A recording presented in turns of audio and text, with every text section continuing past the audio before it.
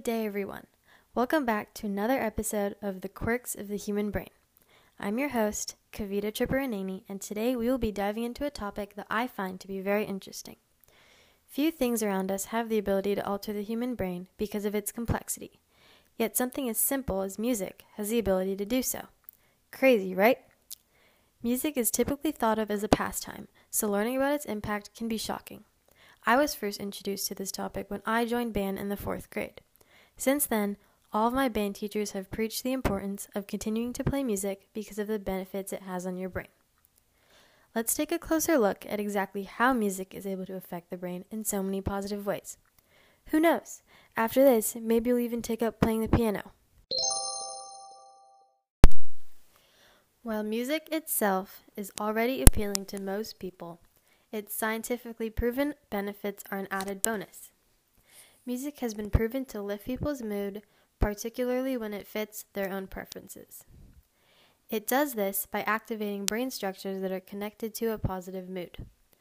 A study co-authored by Kim Innes, professor of epidemiology at West Virginia University's School of Public Health, revealed that music and meditation were comparable in terms of maintaining one's well-being and keeping stress levels down. Between meditating and listening to music, the latter seems to be the most appealing because it requires much less effort. Of course, only specific kinds of music can perform this way. Music with a fast tempo and short, quick notes can induce feelings of aggravation or unrest, as found by a 2015 study from Finland.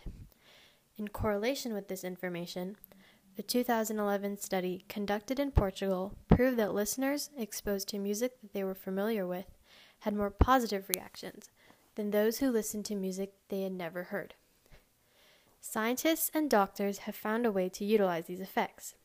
I'm sure most of you have heard of the term music therapy. But what exactly does it entail? A 2017 study on the neuroscience of music describes it as non-invasive, meaning that there is no disturbance to the body's tissue or cells. Even so, it is still able to stimulate the brain and bring about the wanted outcome. The main component that is able to do this is the rhythm of the music. Individualized to each patient through multiple trials, a specific tempo and beat is fitted to evoke specific emotions.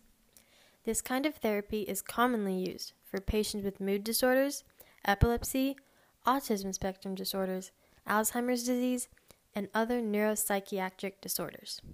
Not only is music therapy much more relaxed, but it is also extremely cost-effective. Now that I've got you hooked, let's take a look at a more scientific explanation for the brain's relationship with music. Several studies have been conducted to see how the human brain physically reacts to music. In a 2014 study led by Jonathan Burdett, a neurodiologist at Wake Forest Baptist Medical Center, a series of functional magnetic resonance imaging, or fMRI, scans showed that when someone listened to a song that they liked, it produced a bigger impact on a brain circuit called the default mode network, or DMN, which is related to thought and empathy. When the same people listened to songs that they disliked, the same circuit had a much weaker connection. In a journal article from the Music Educators Journal, Dr. Valerie Reynolds, a neuroscientist and violinist, and Dr. Stephen Reynolds, a cognitive psychologist, singer, and guitarist, a similar study is discussed. Researchers played music that the listener enjoyed and then music that they didn't to compare the reactions in the DMN.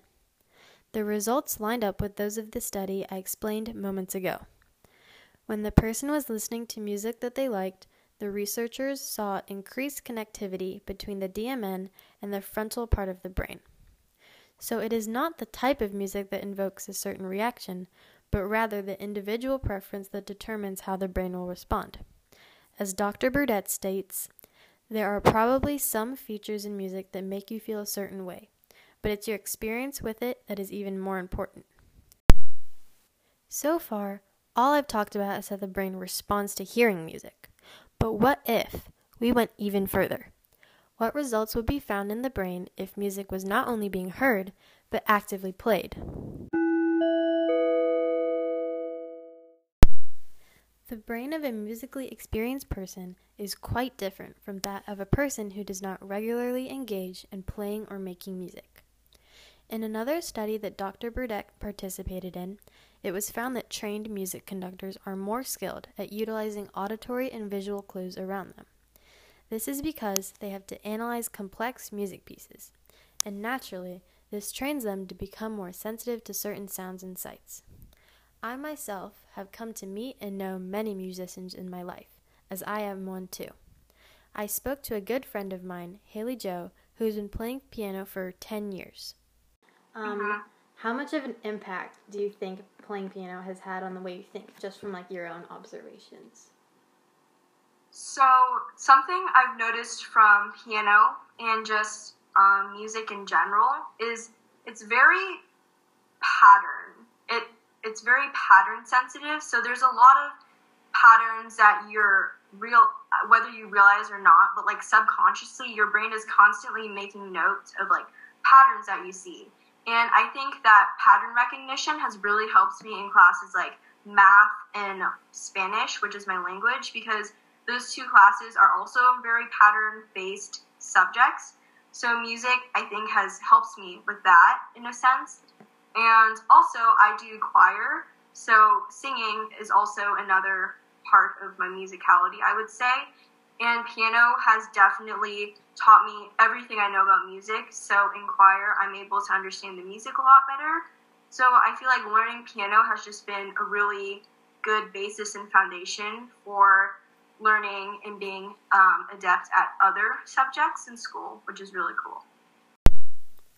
At only 15, Haley is a very experienced person when it comes to music, as she can play an instrument and is a part of her school's choir. Even though she doesn't have a neuroscience background, her personal experience definitely speaks for itself. Angela Hampton, a musical director at Floyd Central High School, used several findings on brain research to convey why the brain of a musician is so different. She concluded that by creating music, the connection between brain cells becomes stronger. This was extremely interesting because normally these connections tend to naturally weaken with age. And of course, the most significant difference between musicians and non-musicians: the constant use of both sides of the brain rather than just one half. This is what strengthens the memory of a musician, because they have more clues that they can identify certain memory by, like sounds, emotions, and even smells. Therefore, they have a significantly easier time pulling up a memory and being able to explain it in detail. So in conclusion, musicians rock. No pun intended. That was a lot of information, right? Well, what can we take away from all of this? Music clearly has a very strong influence on our brains, and even physically alters it. But listening to music isn't enough. To get all of the benefits, you have to go and pick up an instrument yourself. I hope you leave today with a new perspective on music, and maybe this will even encourage you to try out playing an instrument or writing a song of your own. I sincerely thank you again for listening, and hope to have you back in the near future.